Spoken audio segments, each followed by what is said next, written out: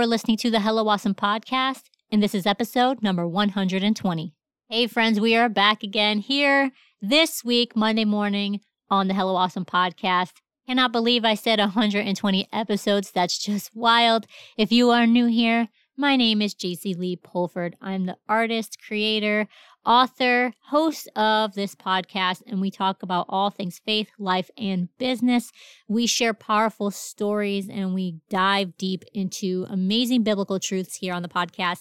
And today is probably the biggest story I've ever shared with you. But before we get into the details, I did want to highlight 2 reviews, and the first one is titled Lion's Den Study. So this is in reference to the Bible study that I have done on here called Living in the Lion's Den. I'm actually doing an Instagram live version of this on Instagram. So if you're not connected with my account there, it's at Hello Awesome Live. I have the last 2 lessons up saved on my feed, and we're going to do the 3rd lesson this Tuesday. So that's tomorrow at 3 p.m. Eastern Standard Time. So if you're on Instagram, tune in for that. But this is titled Lion's Den Study, and it says, I just listened to the first episode of the study, and I can't wait to hear the others. JC has awesome insight and real life application of the Word of God in our lives today by K. Abs. So thank you, K. Abs, if you're out there. That was very sweet, and I'm excited that you were really into this study. It blessed me, and I'm so incredibly grateful that it's blessing you too. The next review does not have a title. It just has a pink sparkly heart, which is one of my favorite emojis, and it says, this podcast is amazing! Exclamation point. I love how she brings up those topics that don't typically get talked about, but are definitely needing to be heard. Also, any apostolic podcast is a plus. You're encouraging us apostolic, and I'm sure you're also encouraging people from other religious backgrounds as well. Keep doing what you're doing, JC. At Katie Hildebrand. Oh, Katie, you're so sweet. I love her. She's always being so supportive. I see your name pop up all the time on socials, so thank you, Katie. That was very sweet. Okay, before I get into this interview with Vanessa Carpenter Perales, I wanted to put an advisory warning right here.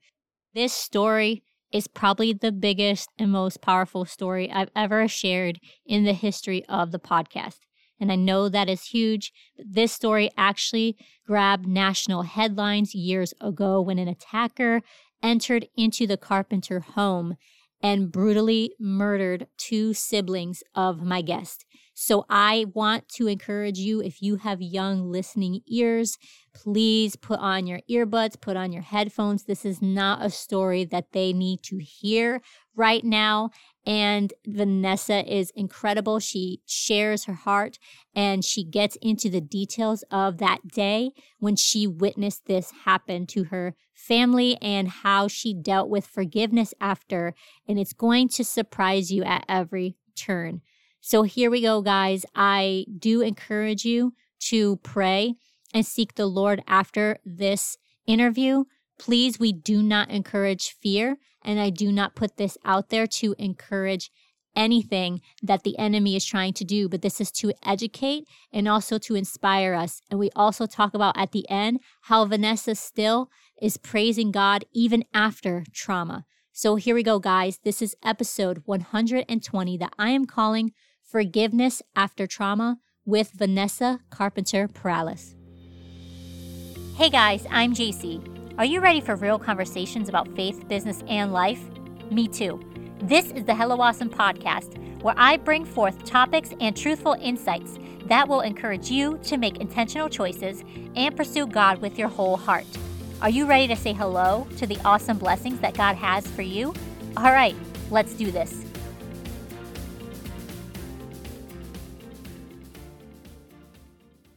Before we get started, let me share some amazing deals from a few friends of mine. California-based, female-owned, modest boutique Skirt Society has hand-picked pieces perfect for all sizes.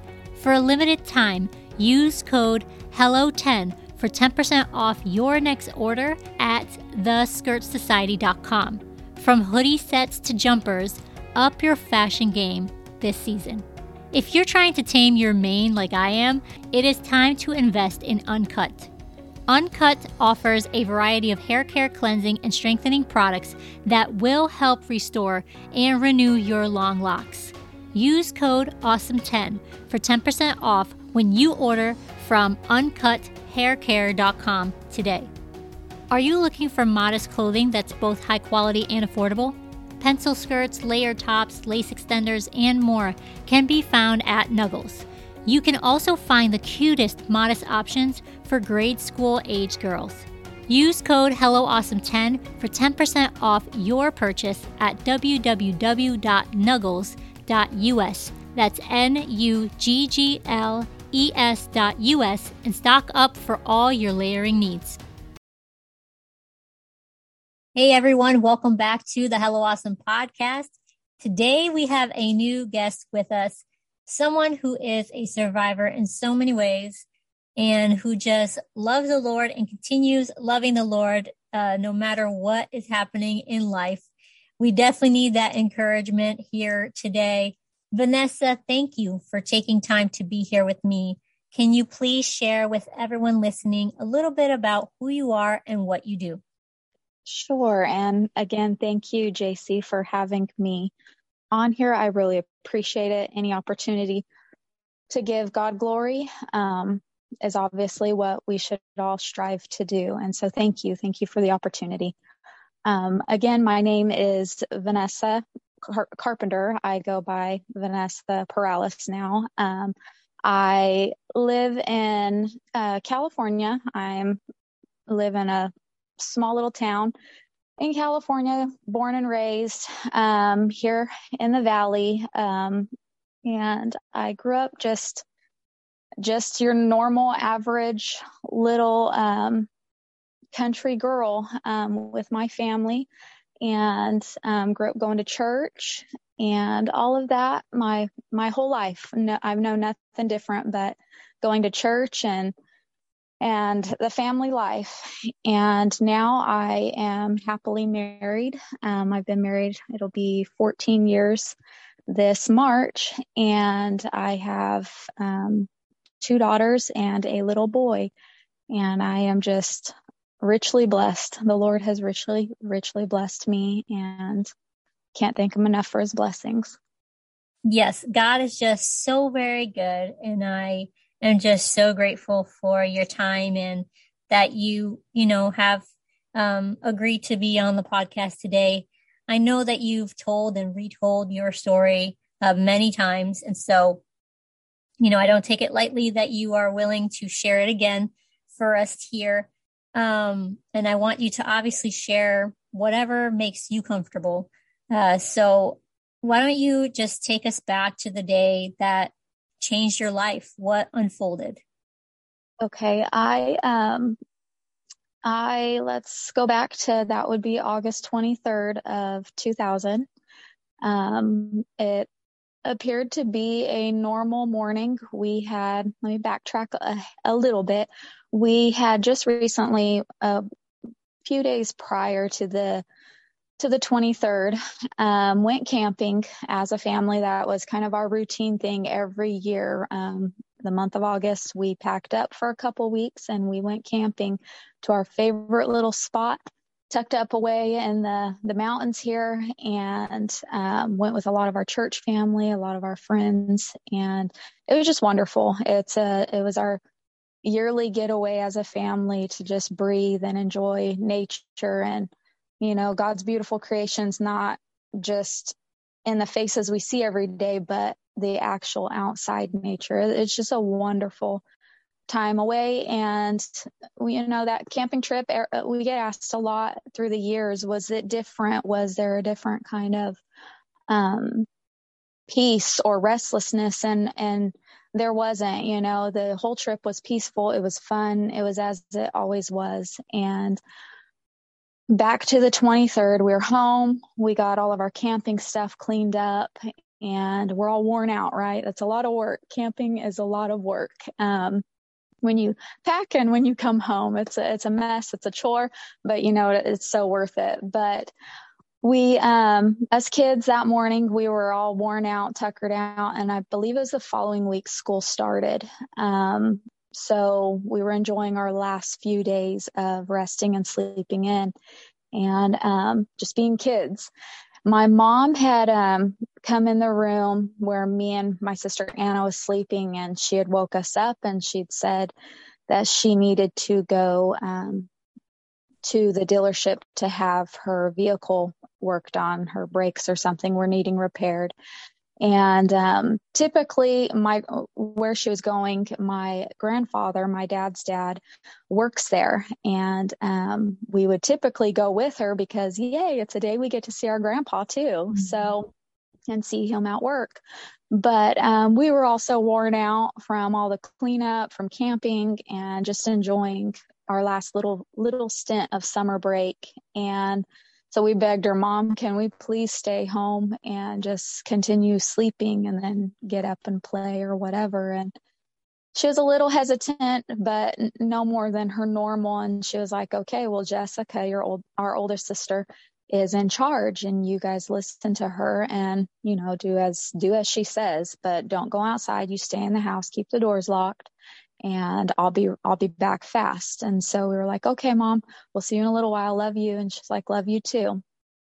Well, she walked out, she left and I really remember this very clearly. She left the bedroom door open. My mom and dad were very adamant about, your bedroom doors stay open. You don't close your doors, your kids, Yeah. And so that was a detail I really remember, is when my mom left, the door stayed wide open. Well, she left and we nodded back off, fell asleep. Well, it felt like seconds, but in reality, it was quite a few minutes later.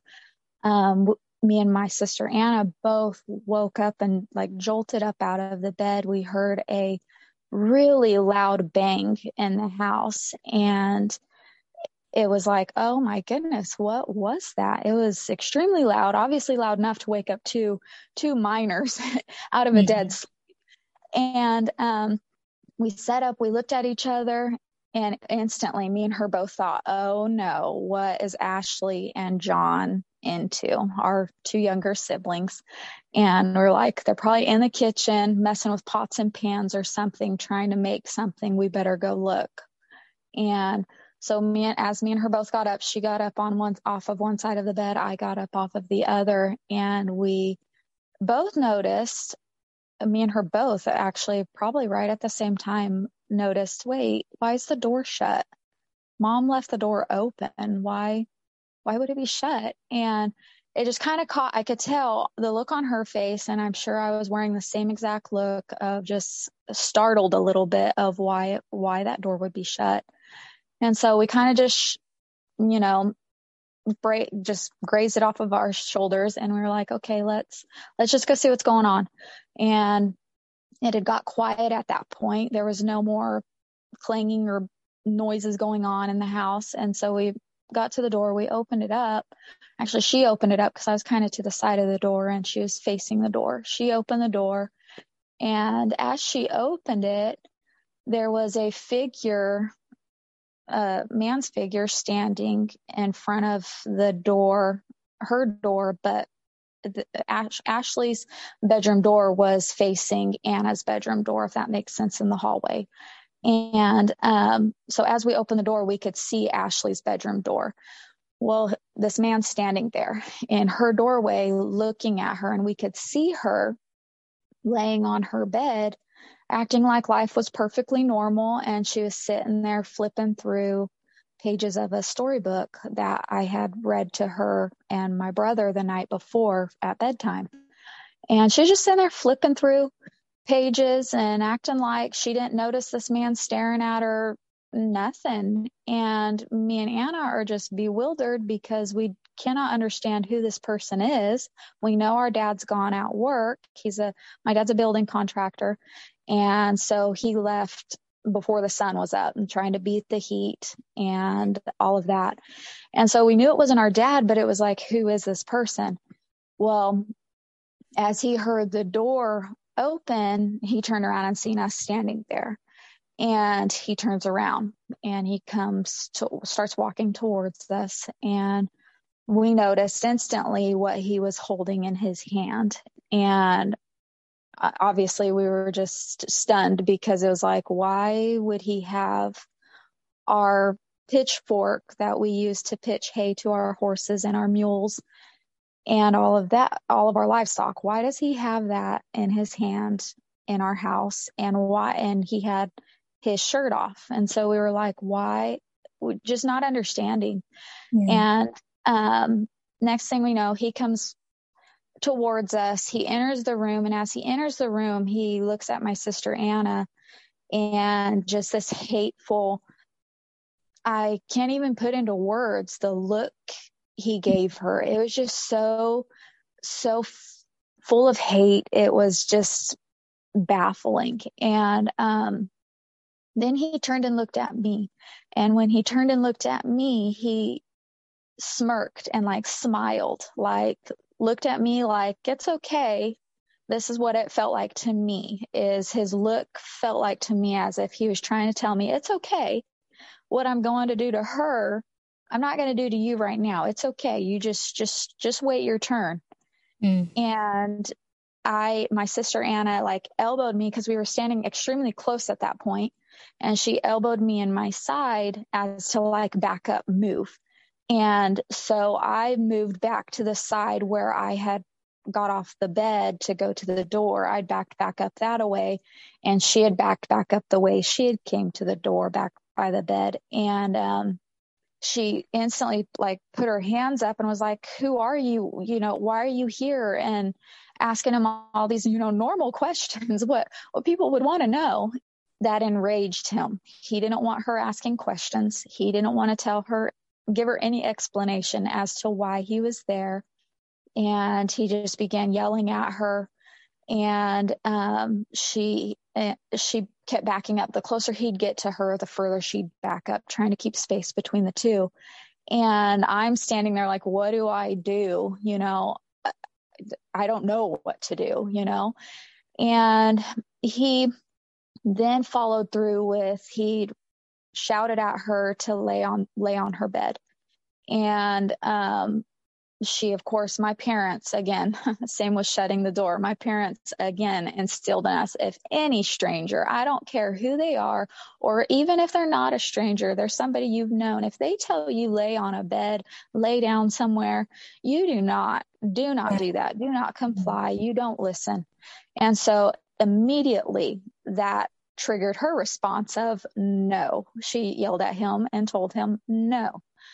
And that took his anger to a whole nother level. From that point on, something snapped in him. And I hesitate on how I say this, who I say it to, because, if you're not, I know you believe in God, you have faith in all of this stuff, and you've been raised to believe in God, and you have your relationship with him. So I can definitely say this to you, and you understand that there is a spiritual realm, when there is such a thing as possession. And this man, when I say he was possessed. And at that point, his eyes were literally changing color. His eyes would go from like a deep dark, where you could see no pupil, no nothing. They were so dark, it just looked like an endless tunnel when you looked at his eyes. And no soul, like it felt so hollow, so empty, no life there. And then they'd turn into this like orange red fiery color. I've never seen nothing like this in my life other than that day. And it's something that's burned in my mind forever. And he began also speaking in a language I have never heard in my entire life. And it was as if he was speaking to something else, somebody else, someone else in the room, but in this other language. And we're both, me and Anna, are equally just stumped. What is going on here? And he was spitting at the mouth. He was screaming so much and yelling so much. He had like foam on the sides of his mouth. Anyway, at that point, in the midst of his screaming and yelling, the pitchfork came into play, and he raised that up at my sister Anna and told her again to lay on the bed. And she, instead of laying on the bed, she just braced herself like against the edge of the bed, just like still standing, but yet almost in like a squat stand position against the bed to kind of make him calm down, but not laying down. And that wasn't good enough. That made him mad. He lunged at her, grabbed her by the arm, and threw her against. Anna was 13, and he just grabbed her up by the arm and just flung her like a rag doll up against the headboard of her bed. And, that escalated at that point. And it was like, okay, this is getting bad. And Anna then again was raising her hands and just pleading with him, please leave us alone. Don't hurt me. Please leave us alone. What do you want? We'll give you what you want. Please just don't hurt us. Leave us alone. And at the same time, we're both praying, and saying, Jesus, Jesus, and, all of this stuff. And he did not like hearing that. Every time the word Jesus's name was even brought up, even if the word was barely mentioned under our breath almost, he would yell at us to shut up. And so any mention of Jesus, he revoked. It was not okay. And he then raised the pitchfork up at Anna and began stabbing her. And so she raised her knees up to guard her chest. And she said that her instinct was to guard her vital organs. So she pulled her knees towards her chest, put her hands up in front of her face, and was just shielding her vital organs. And I'm standing there and I got a million things running through my mind. What do I do? What do I get? How do I help? This man's huge. What if anything can I do? And we were born and raised with firearms, and my dad taught each and every one of us to responsibly use them. And recently, our state had, back then in 2000, had put into effect a new law in regards to firearms, and that had concerned my dad. And so my dad did exactly by the book as that law was required. And in turn, that day it made getting a firearm completely not an option. It was inaccessible. And so that was in my mind, but yet as soon as it entered my mind, that quickly it was gone, because it was like, that's not even an option. It's not even realistic to even try to access it and get help that way. So then it was like, okay, get a baseball bat. That's clean down in the garage far at the other end of our house. Our house was very long. And so I was like, that's not going to work. Do I jump on him? He's massive. I believe he is 6'2" and around 230 pounds.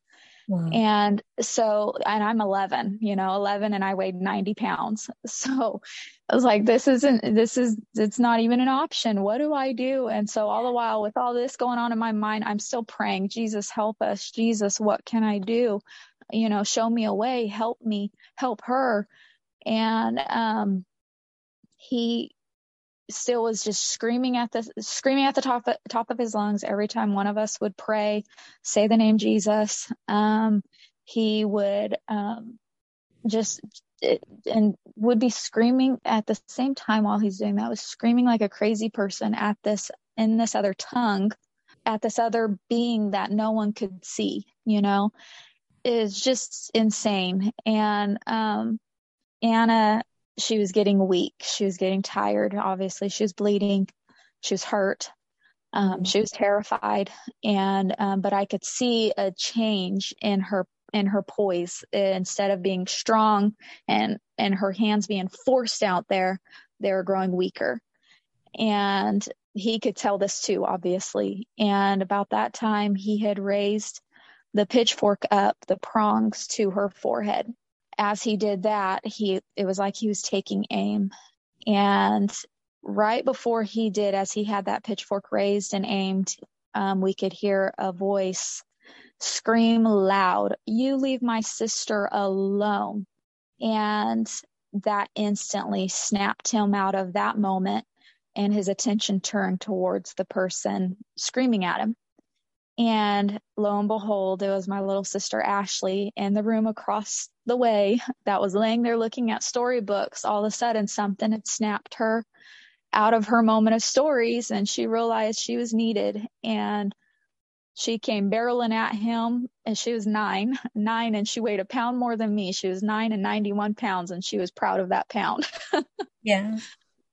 But she went barreling at him. He went right back at her. And that gave Anna a moment enough to get up off the bed and make her way out of her room. And as she went out of her room down the hall to find an exit way, I went out of the room behind her. And I stayed in the hall and was peering in Ashley's bedroom door, and something in me, I couldn't leave her. And that's my baby sister. And that for me has been the hardest moment, because you see that look, you see what's being done to her, and after what you've already witnessed, there's nothing you can do. But you still hold on to hope. And in that moment in the hall, I held on to hope. It was like, hey, we're all here. We're a family. We love the Lord. We've done everything we can do to live right lives before him. And he's not failed us yet. I know he's not going to fail us now. And as I stood there and watched her fight, she, for 9, put up a fight like no other. And she ended up, my dad had taught us girls, tussling around. Keep in mind, my dad had four girls, and then his 5th child ended up being his boy. And so us girls for the longest were his boys. And so we roughhoused, we wrestled. My dad made sure we knew how to wrestle. And so Ashley, with that in mind, one of his wrestling techniques, he'd always tell her, because she was the younger sister, go for your sister's ankles. They'll fall over. Go for the ankles. Get them to fall over. And so the first thing she did was, what'd she do? When he came in her room, she went for his ankles, and she wrapped her little body around his legs and was biting him, scratching him, you name it. And while she was doing that, he was so furious with her. He was stabbing her in the back with the pitchfork, and she wouldn't let go, and she held on. And she then noticed that I'm standing there, and she looked at me with this look of shock, like, why are you there? And I looked at her and I'm like, I don't know what to do. And she waved her hand at me, like, go, leave, flung it at me to leave. Mm-hmm. And I shook my head no at her. I was like, no. And in my heart, my heart saying, no, I can't leave you. And he's still stabbing her all the while in her back and her legs. Never once noticed me standing there at all. His attention was fully on her and in that moment. And that made her mad that I didn't leave. And so she looked at me again, and this time with the look of, you better run, and flung her arm extremely hard that time. I think it looked to me, it took all her energy, what she had left in her, to just fling her arm. And she screamed at me that time, go. And that made something in my mind snap and say, you're her only chance. If you don't go, she's definitely not going to make it. And I had noticed while standing there as well that my parents' bedroom door was closed, which is how it's set up. There's Anna's bedroom door. It's a long hallway. Anna's bedroom door, and then Ashley's bedroom door was right across the hall from Anna's. And then my parents' is right in the middle of both those bedroom doors on the, if you're walking down the hall, it's the door that you would see coming down the hall, facing you straight down the hall. And I had noticed standing there that their door was shut, which was abnormal as well. And I didn't see my brother. And when I'd left my brother and my sister, Ashley, that night after reading them stories, they had both fallen asleep in Ashley's room. And, but I didn't see him. So I figured it was normal for him. He was 7. He would float around. I'm going to go sleep with Jessica, or I'm going to go sleep with mom and dad. And so I figured, well, maybe he went with Jess or my parents. I don't know. Hopefully he's safe. And I still hadn't seen my older sister, Jessica, either. And so when Ashley flung her arm and told me to run or to go, I ran. But at the same time, he then noticed she was screaming at someone. And so he turned and looked at me. And my last moment of seeing her was him trying to do everything he could to rip her off, because he knew he had to go after me. I wasn't hurt. He knew I was a threat at that point. Mm-hmm. And so he was doing everything he could to get her off, and she wasn't letting go until I know what it was. She wasn't letting go till she could clearly see I was gone.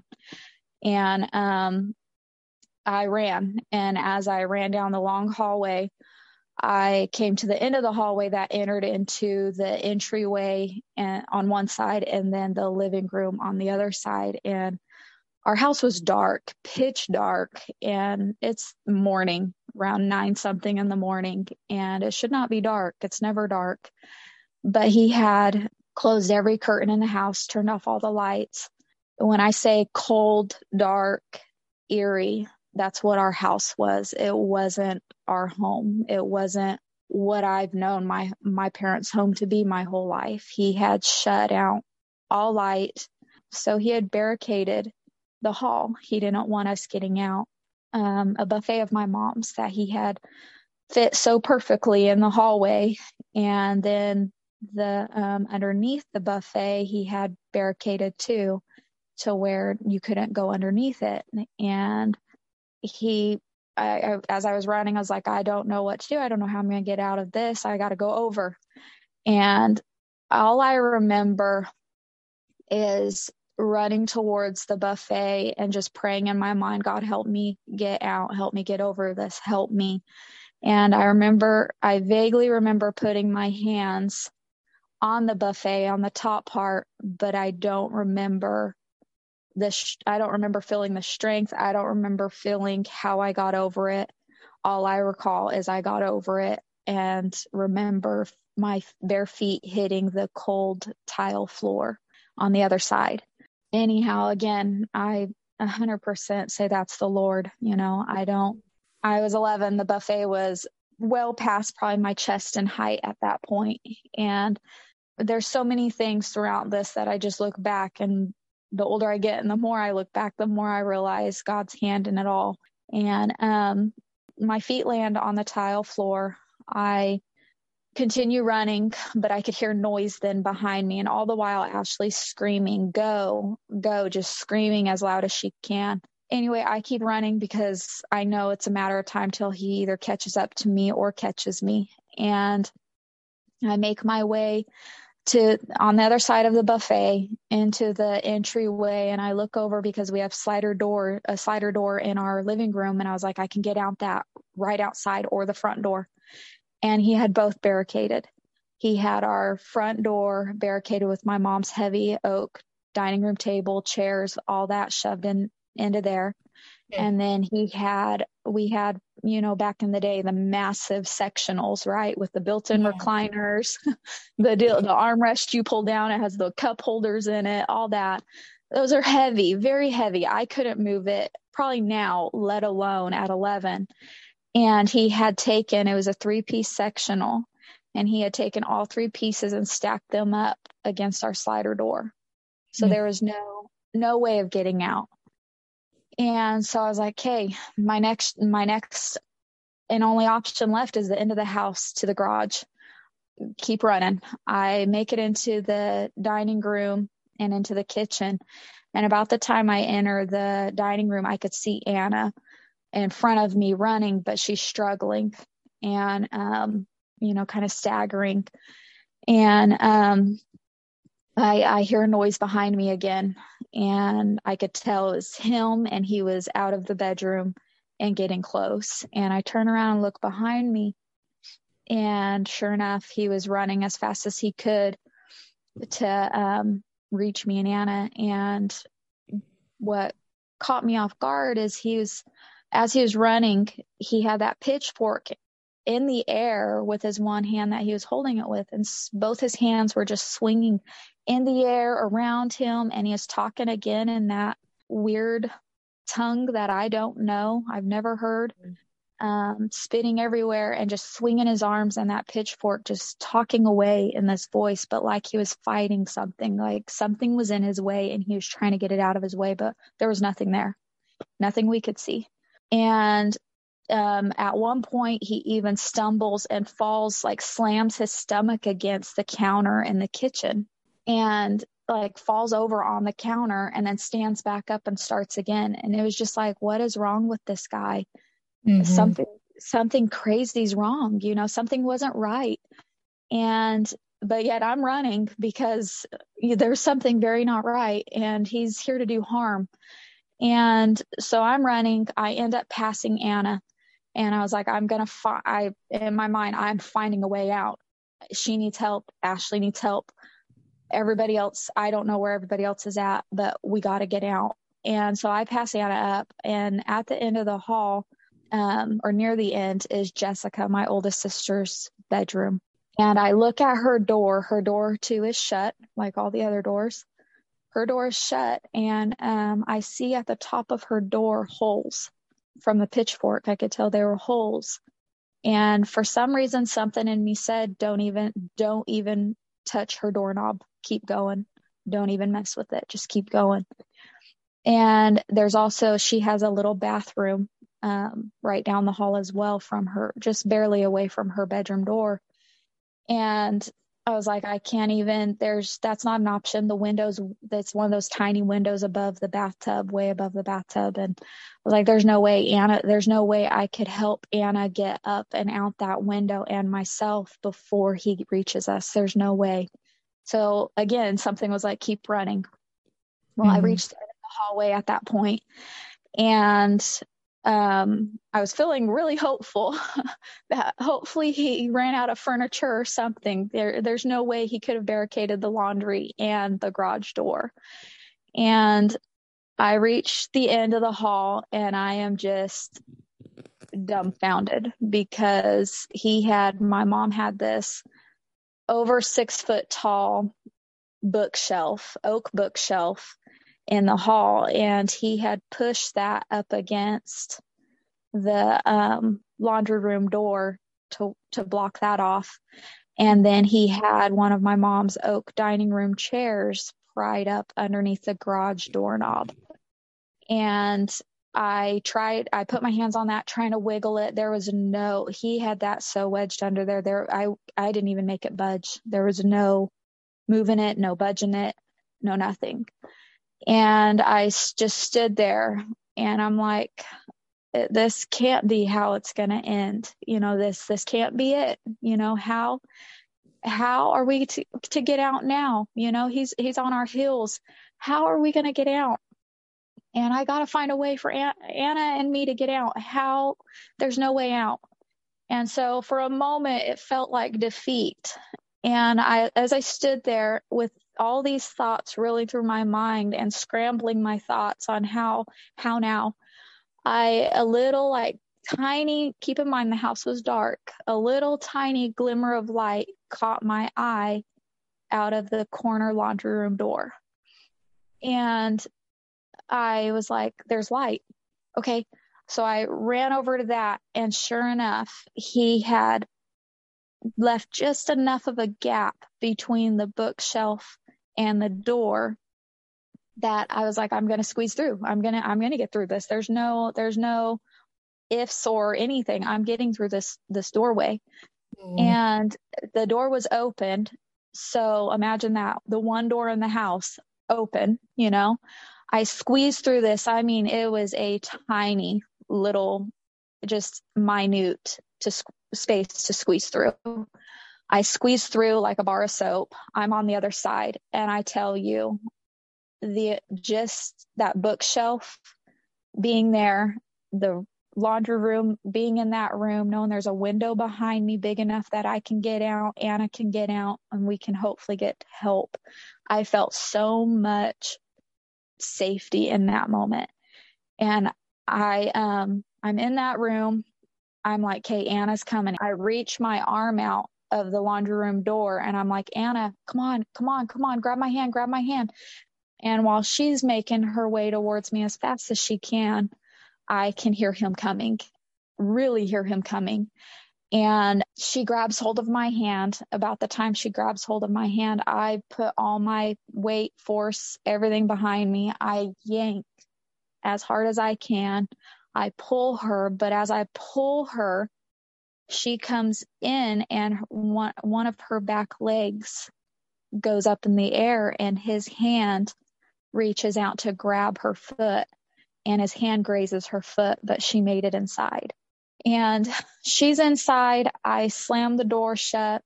I put my weight up against that door while I tell her, I'm holding the door, you get out. She climbs up on the counter. She slides the window open. She busts the screen out with her elbow and she climbs out the window. And she's standing outside the window waiting for me. And you talk about mustering up all the faith, the strength, everything you have in you to make that leap. All that's between me and him at that point is the bookshelf and the door. And if he put the bookshelf there that quickly that morning, there's no reason he couldn't move it again to get in. And the door has no lock. It had nothing. It was just a normal lockless doorknob.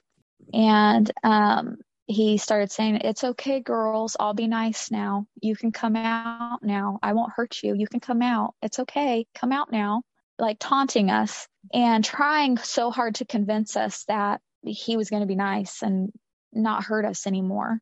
And when you've seen what someone's capable of doing, you're not going to believe that. So again, a moment of he obviously was not right in his mind at all. He continued doing that until the point we got out. I let go of my hold on the door.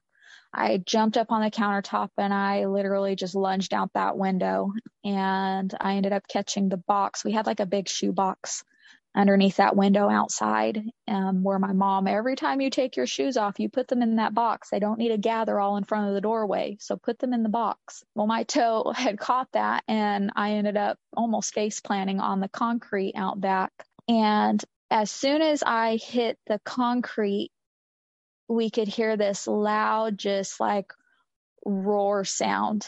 And the best way I can explain it, I don't know who all has watched the cartoon Beauty and the Beast, but it's the best example I can give as to the sound we heard him make when he knew we both got out. The Beast makes a loud roar on one of the scenes when Belle leaves the castle. And that almost mimics the sound we heard him make when he knew we got to safety, when he knew we escaped. And 100% demonic. Like there's no getting around what was going on. And I'm out the window, Anna's out the window, we're on the back patio, we're outside, we're out of the house. And I look over, Anna's ready to take off and go to the neighbors. I look over at Ashley's bedroom window and I was like, I gotta go help her. I gotta go tap on her window, get her out. And Anna, as I went to like head towards her window, Anna yells at me, no, we have to go. We have to leave. And I was like, I can't. And she's like, we have to get help. I was in my mind. Then I was like, you're right. What good are we going to do if he comes out the door? It's so many possibilities of what could happen if we don't leave now. And so we left, we ran. And as we're running, again, we hadn't seen John William, my baby brother, and we had not seen my older sister, Jessica. All I knew is my parents' door was shut and Jessica's door had holes in the top of it. And we're running down the side of the road, heading towards one of our neighbors' homes. We lived on a 10-acre parcel. And so, there's a decent amount of space between us and our neighbors. It wasn't like, we weren't super close. We weren't just 20 feet apart. No, we were quite a good distance apart in acreage levels versus feet, And so we start running. Our first neighbor, I don't even know why. Maybe it was because her driveway was fairly long. We didn't even pause to go to her house. We just bypassed her house and we move on to the next neighbor's house. And they don't have a long driveway. Their house is really close to the road. But as we're nearing their house, Anna, I'm helping her because she's weak, very weak. And, in my mind and in my heart and in my eyes, I'd already possibly lost one sibling. I wasn't about to lose another. And so she was telling me, leave me, go, just go, run, go get help. And I was like, I'm not leaving you. I won't leave you. And she was getting frustrated with me, but I was like, I'm getting frustrated with you because I'm not leaving you. And we're getting help together. We got out together. We're getting help together is what was made up in my mind. And so as we're hopping down the road, me helping her, letting her rest her arm across my shoulders, we see this person off in the distance. And we both were like, we know that person, but who is that person? And at first, what popped in my mind at first at 11 is it's an angel. And as this person got closer, we realized it was no angel, but it was Jessica, our oldest sister. And we were like, what, how are you? We meet up. How are you here? What in the world? And she, of course, had a million questions because she sees blood on me. She sees blood all over Anna. Anna's hurt. Anna's pale. She's weak. She was like, what happened? And we were like, we don't got time to answer questions right now. We got to get help. And she then explained to us, she went to the first neighbor's house that we had bypassed and no one answered. So she went to the second neighbor's house that we were heading to. And she said, I can hear someone's home, but they aren't answering the door when I knock. And we were like, oh, well, we're going. We're going to bang on their door till they answer. We have to get help. And so we go to their house. We're banging, begging. Please help us. A stranger's in our home. We're your neighbor down the road. Please help us. Our sister's hurt. Our other sister's hurt. And finally, we could hear this female voice. We could hear both a male and a female in the house. And we hear this female's voice. And she shouts out, no, open the door. And she opens the door. And lo and behold, to her, here we are, a mess, standing there on her porch. And she, instead of turning us away, unlocks her screen door, lets us on in, helps us place Anna on her couch. And Anna's like, no, I don't want to ruin your couch. I don't want to make your couch a mess. No. And she's like, I don't care. Lay down. As that's all going on, Jessica's begging, can I use your phone? I got to call 911.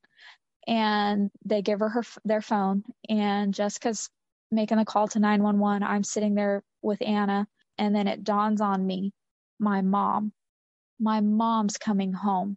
And I went in panic mode, and I was like, I gotta go. I gotta wait for mom. I gotta go outside and wait for mom. And so I run out their door again.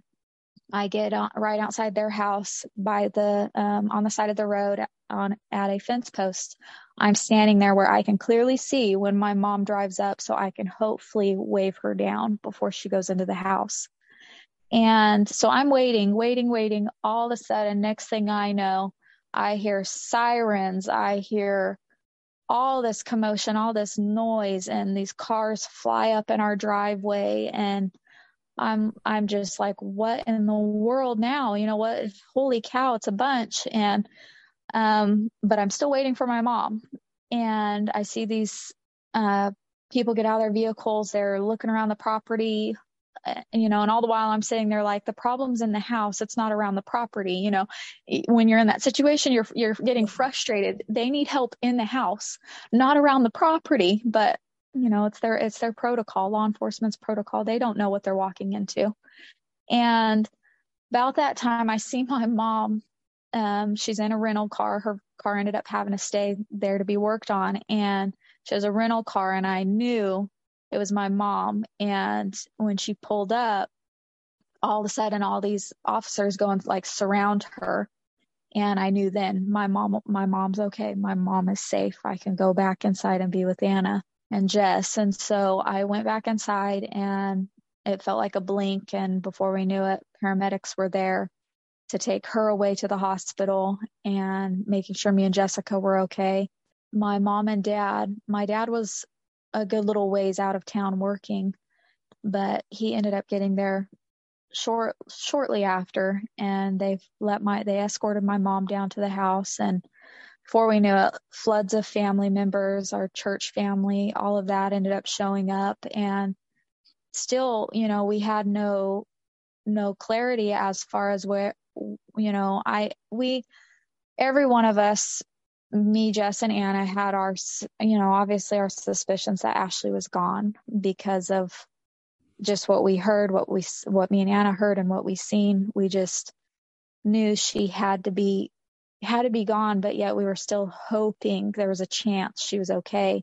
Yeah. And holding on to hope. That's our last thread of hope. There is what we were holding on to. And then John William, we were just hoping he was asleep or hiding somewhere, is what we were hoping. We were just hoping he went unnoticed. And before we knew it, officers came to the house, and were all kind of just huddled there in the living room of the neighbor's home. And they came in and they told us that 2 were gone. And one was okay. I knew in my heart that it'd take a lot for Ashley to be here, but what do you mean 2? 2. And they were like, the little boy, John William, he's gone. Our attacker ended up going in. John William was the first one to die in his sleep. That morning, he got up and he went and hopped in bed with my mom after my dad left for work.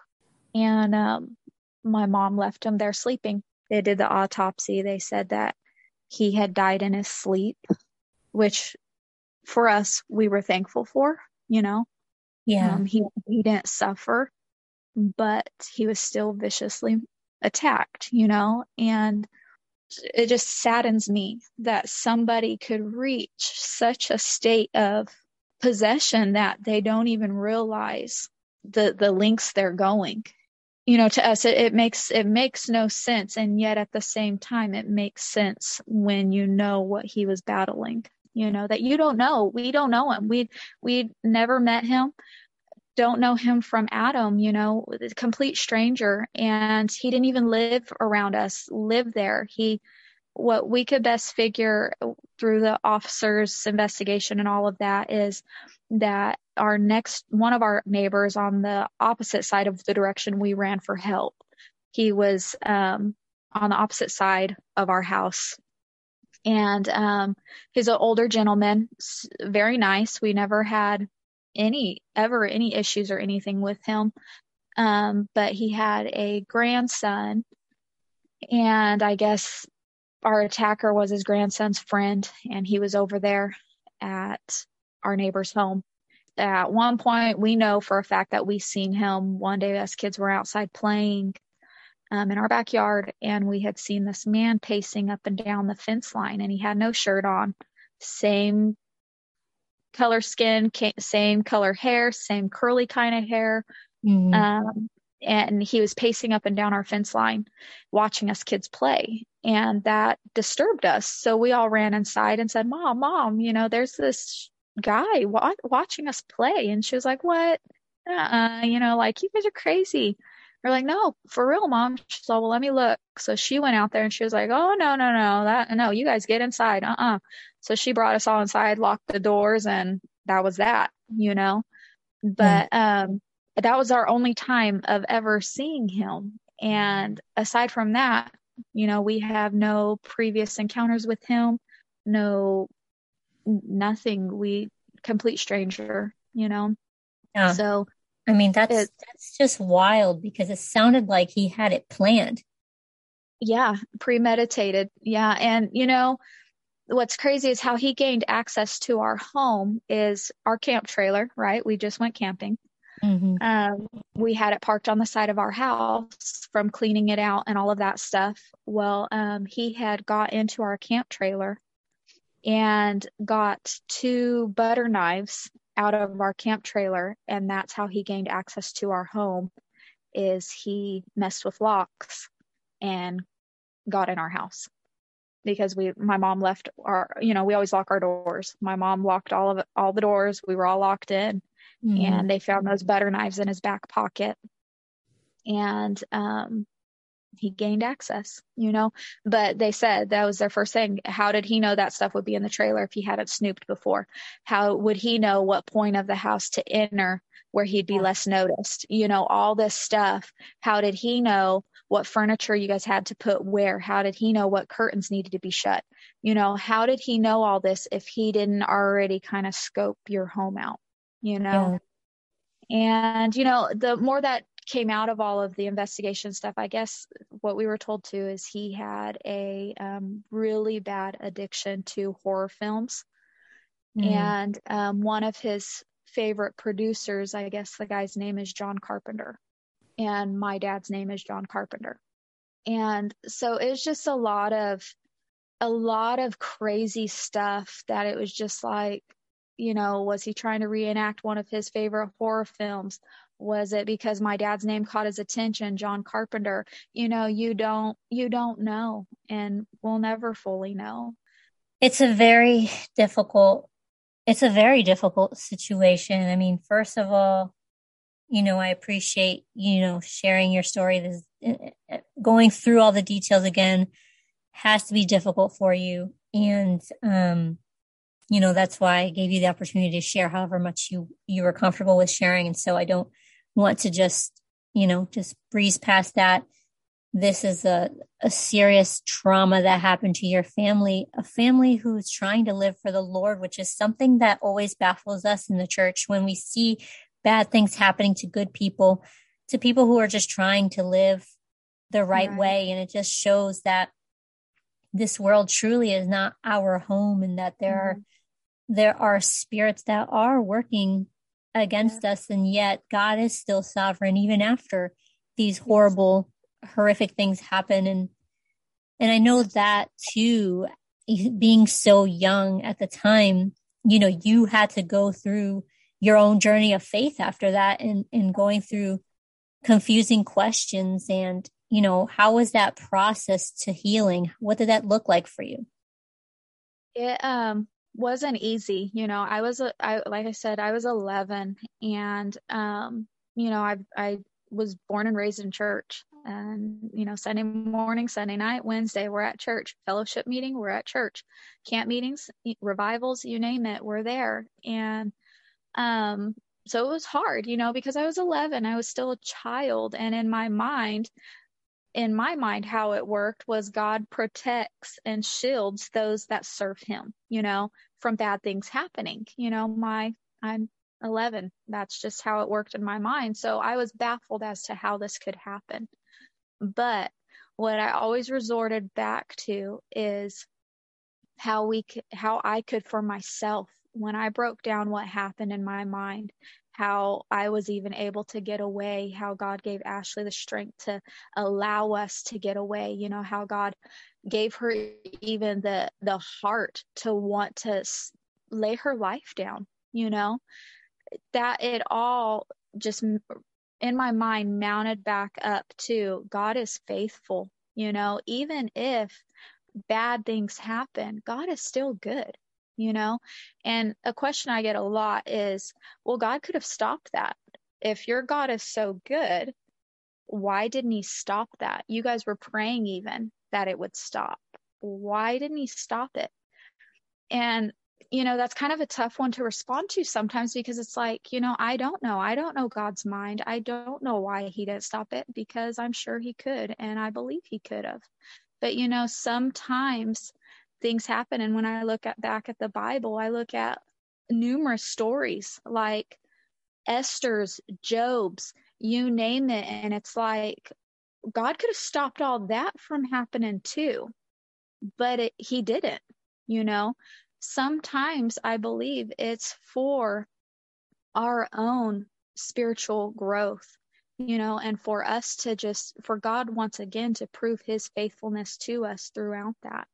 And for me, God has proven himself time and time again, and not just then, but since then, and it's easy to doubt what you can't see. But yet when you have a personal relationship and you might not see God's face, but you feel his presence, and I always resort back to that day.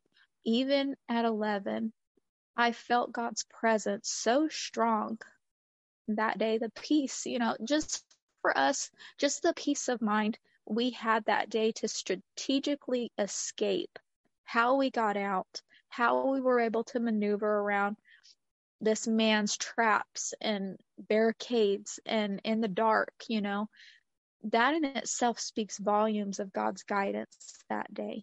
And I truly believe with my whole heart that God is faithful in the good, God is faithful in the bad.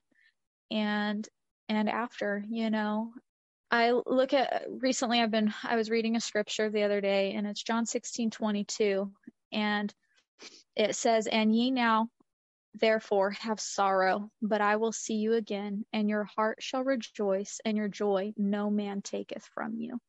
And that just speaks volumes to me, because God gives each of us equal opportunities to find joy in sorrow or just remain in our sorrow. And for me, I am determined to remain joyful even in the midst of sorrow. And that, that's not without saying I'm not still sorrowful. My heart mourns, I grieve, I cry, my heart hurts, every time I think of them, and that's daily. I hurt, but I choose to find joy and replace my sorrow with joy, because life's still good. God's still good. He's been faithful in my life more than once. And I take every one of those moments he's been faithful, and I recount every one of them, especially when a moment in life's getting hard again, or something's difficult, or you might be looking at an uncertain situation. I look back and I recount his many times he's been faithful. He hasn't let me down yet, and I don't believe he ever will. So for me, a lot of it is in the way you look at it. You can look at it, at our situation, at our story, and yeah, obviously you're going to be sorrowful for it and by it. But, what's important is choosing to not remain in that place of sorrow, to find joy again, Yeah.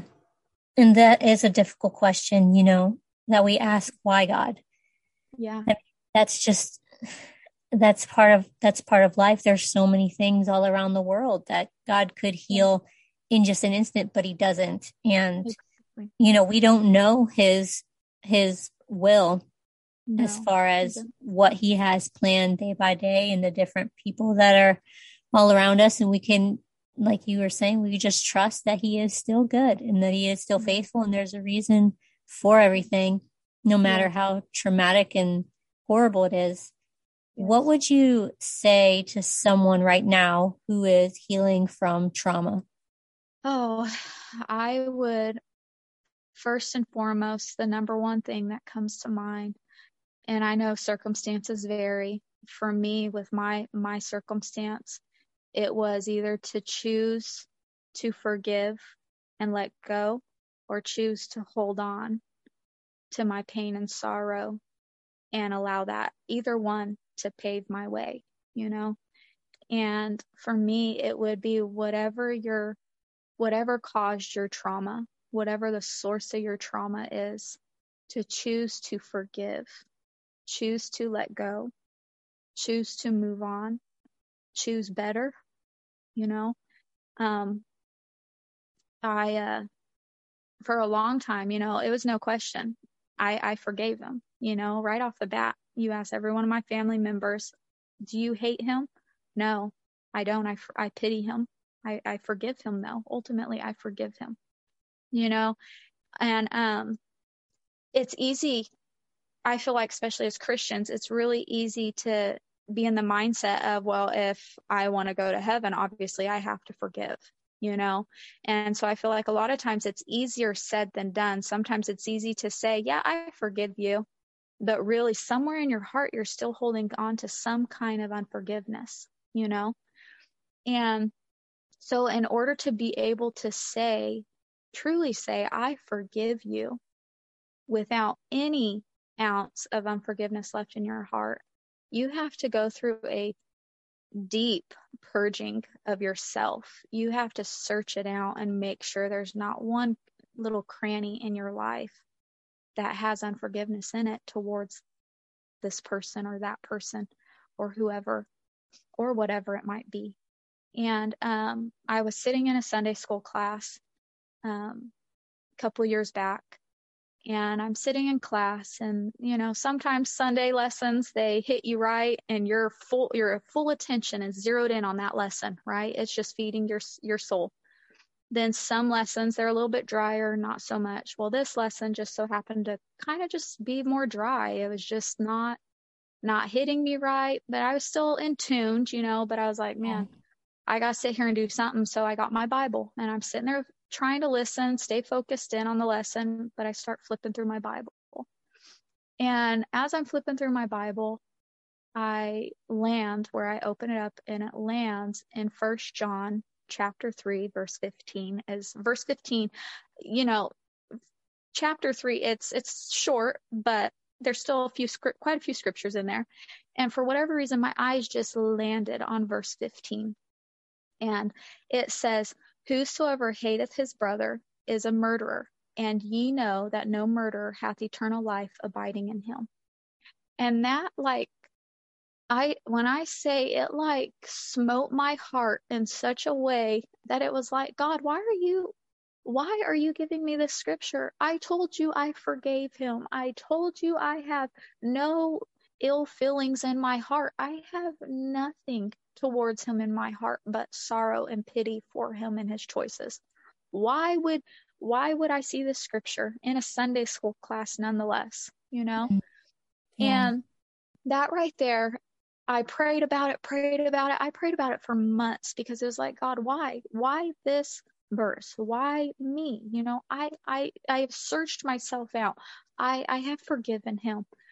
And I had dealt with talking about going through the healing process and stuff for me, my own personal journey of getting through trauma, I had dealt with for a long time of not forgiving myself.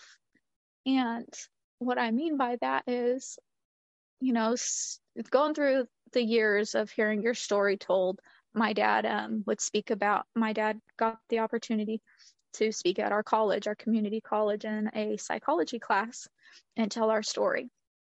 It's because at the time, none of us girls, the instructor initially wanted one of us girls if we'd be willing, and it was too fresh, too soon. None of us were willing. And so my dad stood up and did it in our place, and did it for years. And hearing him through the years tell a story, and of course, when somebody else is telling your story that they're living through you, they're still going to get things a little wrong, or this isn't going to be quite accurate or whatever. Well, through the years, me hearing Vanessa just stood there, Vanessa froze, Vanessa couldn't do anything, Vanessa didn't do anything, it can eat on you after a while. And it got to the place where it was like, man, could I have done more? What did I do wrong? What did I miss? How could I have done something differently? And that bothered me for a long time, to the point it hurt me. And I had began to have unforgiveness towards myself for not doing more. And in reality now, after all these years of me praying and pouring through this and processing all of this, in my perspective now, it's, Vanessa, you couldn't have done no more. You did what you could do. Anna couldn't do anything. Ashley couldn't do anything. What she could do was she laid her life down. That's the cost that day. That's what it was going to take that day, and you did what you could do. But for me, I truly believe my eyes landed on that scripture verse, not in the regards for our attacker, but God reminding me to forgive myself. Forgive myself, move on, stop holding on to what I shoulda, coulda, maybe in a far shot could have done. Truth is, I couldn't have done anything differently. I couldn't have changed it. It played out the way it was meant to. It is what it is. It's time to forgive, time to let go, time to move on. And for me, that put in hindsight, I am no different than what this man was to us that day, to myself, if I choose not to forgive me. And so who's winning there? No one's winning there. And so for me, the biggest thing that I could tell anybody hurting, anybody going through trauma, I know the hurt that comes along with going through trauma. I know the sting it brings, but choosing to forgive has such empowerment behind it. It's unrealistic. It's beautiful. When you can truly forgive, look at somebody, or not even look at somebody, but in your heart, just feel and know you've made peace. You've let that go. You're moving on. You're better than what's happened to you. You're better than what's happened to you could make you be. You're better than that. Be better. Yeah. But live, choose to press on, choose to move on. And it's hard. It's hard picking up the pieces when they've been shattered right in front of you. It's hard picking them all up and making sense out of them again. It's hard. It's like buying the biggest puzzle set you can buy and throwing it on the ground and saying, okay, now put it all together. It's not going to happen overnight. It's not. It takes time. And that's the same thing when you're recovering from trauma. It takes time. Yeah. And I'm still recovering. I'm not recovered. There's still things I deal with daily as far as crying. And, a lot of people see crying as you're weak if you cry, or crying is just this, that, or the other. You're feeling sorry for yourself. No, crying is a real raw emotion stating something mattered, and my siblings mattered. Whoever somebody's lost in their life, if you cry over them, they mattered to you. It's just a beautiful way of our heart expressing what mattered. Our tears are that, and right. I tell people all the time, if you got to cry, cry. So much healing comes from just crying.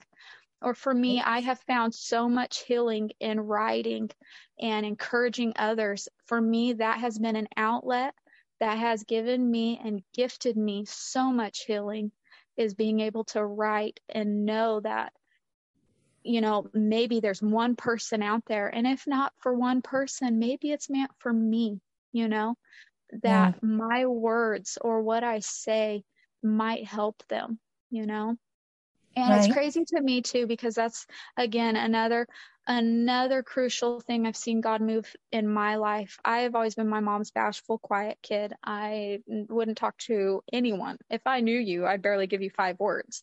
I was just that bashful.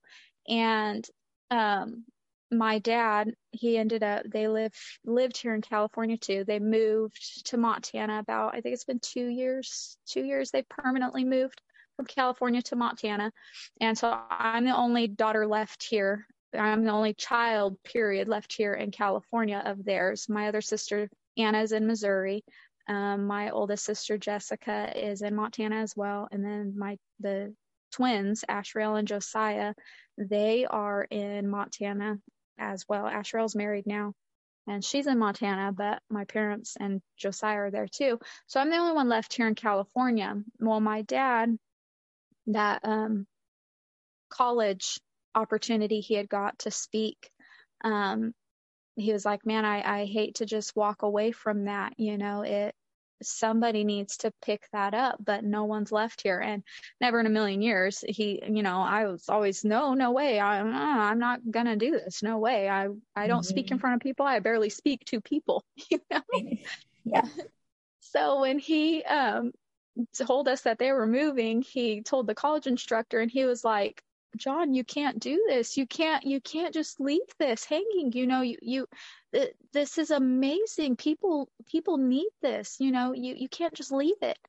And my dad was like, that's what you have her here for, and pointed at me. And I'm looking at my dad like, oh, you just throw me under the bus like that. Okay. Yeah.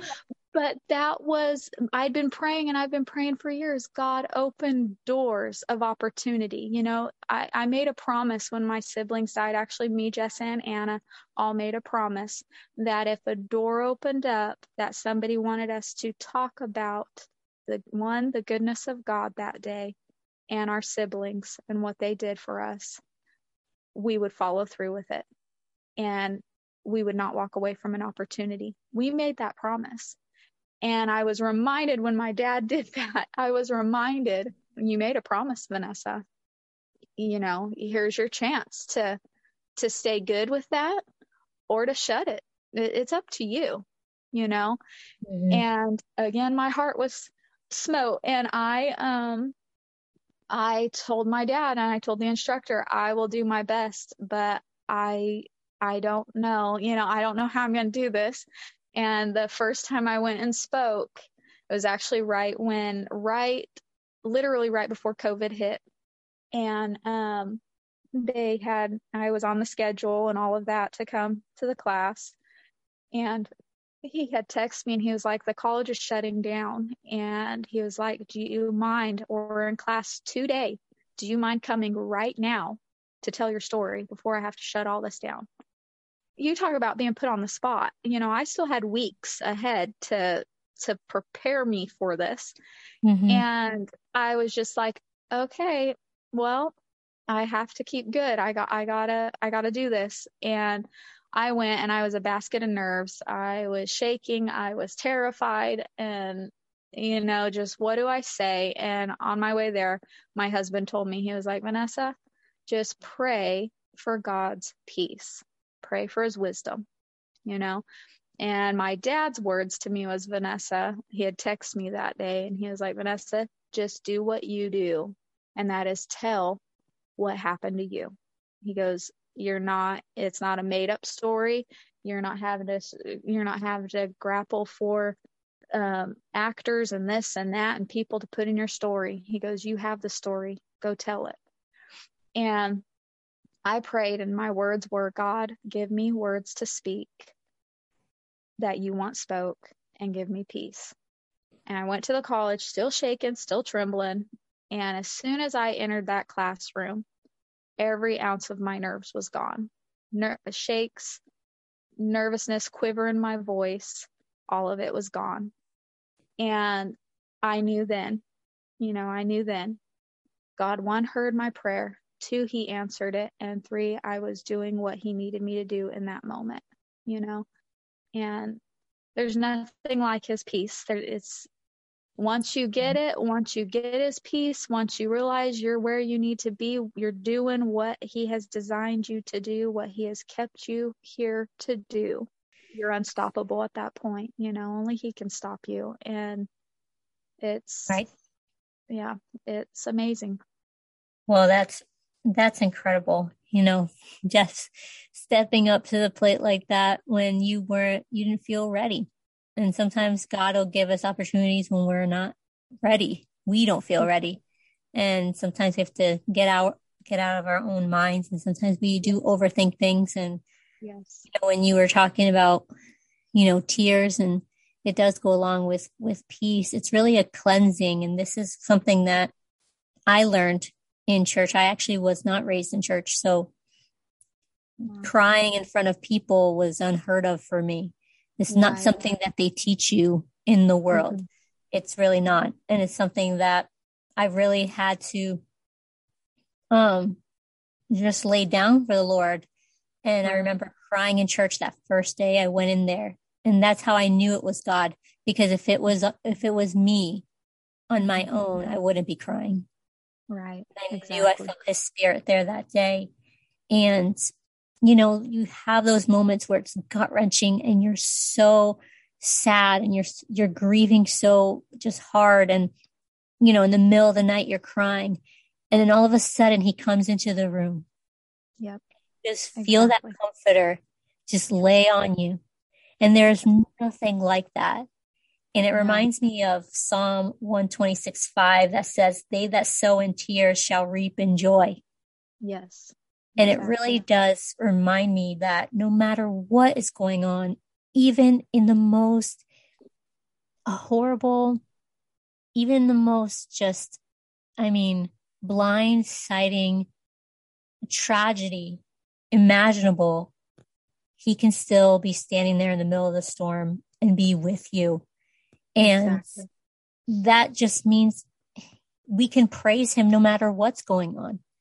And, when we are feeling broken, when it's difficult for us to really get out of our own heads and we're really struggling still, how can we praise God?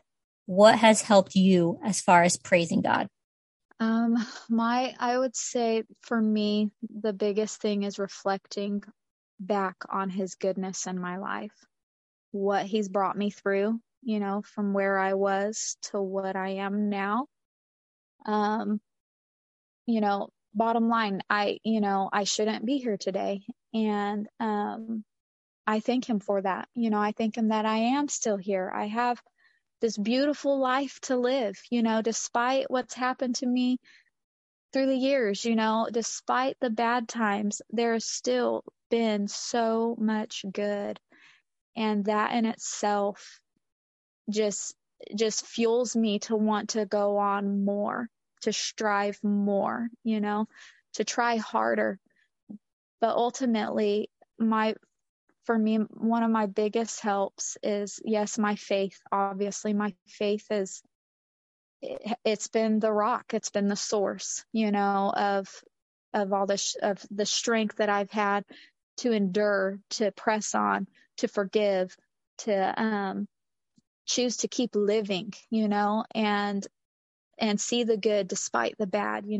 Faith can do that for you. Faith in God can do that for you. God can do that for you, and for me, a lot of it too is still finding joy in the midst of the sorrow. You know how you go to like a doctor's appointment, and it might not be the most pleasant doctor's appointment. You don't know what news you might receive, or this or that or the other. But in the midst of waiting in that doctor's appointment, you're laughing, or you're making jokes, or you find something to laugh about, or even yourself, whatever reason you're there at the doctor, you find something to find joy in, to laugh about. Life can be hurtful. Life is hurtful, honestly. Life's not always fun, and I know for several people, life's not been very fair or fun. But the point is finding, even though it's not fun sometimes, and even though you're in a difficult place sometimes, is still finding joy in the midst of that pain, that sorrow, that hurt. Yeah. And laughing, laugh. And another thing I really wanted to point out is if you've lost somebody, don't bury their memory with them. Keep their memory alive. Keep their pictures around. I know it hurts at the time, and you really don't want to see a picture of them. For a lot of people, it's that way. I don't want to see a picture of them. I don't want a piece of them around the house. I don't want a piece of something that reminds me of them around. Don't do that. Keep them around. Keep that memory alive, because one day when you have the strength and the courage enough to get past the sorrow of it all, the deep sorrow, the sorrow that brings you to tears the moment you see something of theirs, or the moment you see a picture of theirs, once you can get past that to where instead of deep sorrow, it's a smile because you remembered something good. You remembered a good memory. That's what it's about. But burying that is almost like you're putting a Band-Aid on the wound. Instead of allowing the wound to heal, you're putting a bandage on it. Instead of putting a bandage on it, rip that bandage off and let that wound heal. Let it air out. Keep their pictures around, keep their memories alive. And that in itself, eventually you'll reach a place of joy by looking at a picture of them, because what I always remind myself is my memories, even though I had Ashley in my life for 9 years only, John William in my life for 7 years only, I have so many more good memories with them that outweigh the bad. And you know what? Why would I let that one moment of bad, of horrible, replace all the good, erase all the good? Why would I? That's such a shame. It's such a waste, Yeah. And so do away with that. Remember them, renew joy, And again, that scripture I read, the tail end just gets me every time. Your joy, no man can take from you. No one person can take that from you. So don't even let yourself take it from you, because we're all capable of that. We can all be thieves of our own joy, Yeah. And it's so important. Stay joyful. Stay joyful. And that's still something I'm still learning. I've got medical stuff I'm going through, and we just adopted a little boy in August. And, there's so many things in life that, you can let the chaos and the crazy outweigh what is true and what is good. And what is true and what is good is God's faithfulness. God is true and his faithfulness is good. And just hold on to that, hold on to that. And I remind myself that daily, even right now, daily. Vanessa, find something today. Find something today. I don't care what it is you're dealing with today. Find something today that brings you joy. Find something. And it could be a simple memory.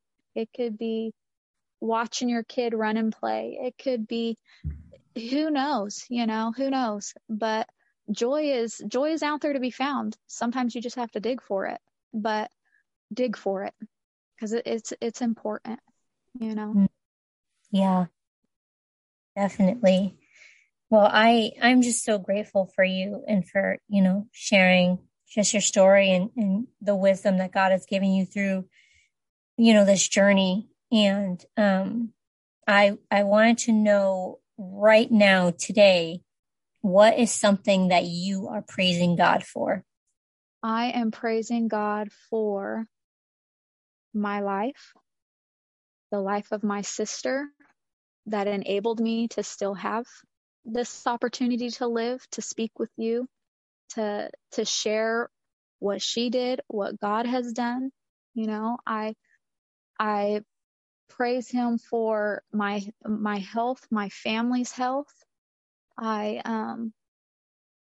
There's so much to just praise him for. The very breath we draw in our lungs, that is praise. That is something we should be praising him for. And I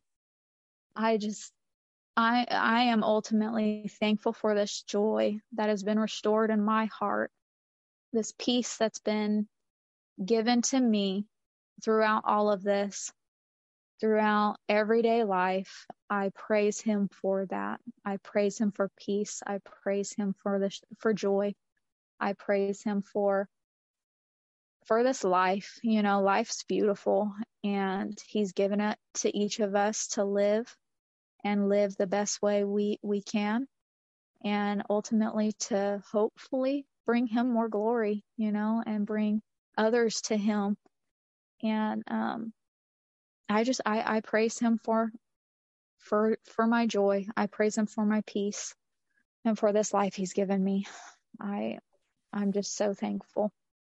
Vanessa, I am praising God that you did not shy away from, sharing your story, and that it has, kind of helped it really encourage other people and inspire other people through their trauma, through their own journeys of grief and sorrow. And thank you for really opening up and being vulnerable with us. I know that is sometimes the hardest thing to do. Your story is just so powerful. And hopefully today somebody can be encouraged to maybe forgive somebody that they haven't fully forgiven, maybe they need to take a look at their forgiveness for themselves and spend some time doing that. Life really is, like they say, too short for us to not live in the full forgiveness that God has for us, because there's joy on the other side. And I appreciate your voice and your influence so much. And I would love it if you could just tell us where we can find you online. You can find me on my Instagram account at Better Because of It. And that is my Instagram handle. I'm also on Facebook, but mainly it's my Instagram account at Better Because of It. So thank you so much for being here today and for sharing your story with us. Thank you so much. I really appreciate you and your platform and your heart for helping others. I really appreciate you. If you found this episode inspiring or helpful, would you take a screenshot of it and share it on your Instagram stories, tagging me at Hello Awesome Live? I would be so encouraged. Also, please leave a 5-star review in iTunes or Apple Podcasts, sharing how God used this to bless you. Don't forget to subscribe so you can tune into future episodes. To learn more about Hello Awesome and shop inspirational products, head to helloawesome.live using the promo code HELLO10 for 10% off your next purchase. Until next time, keep your chin up, beautiful.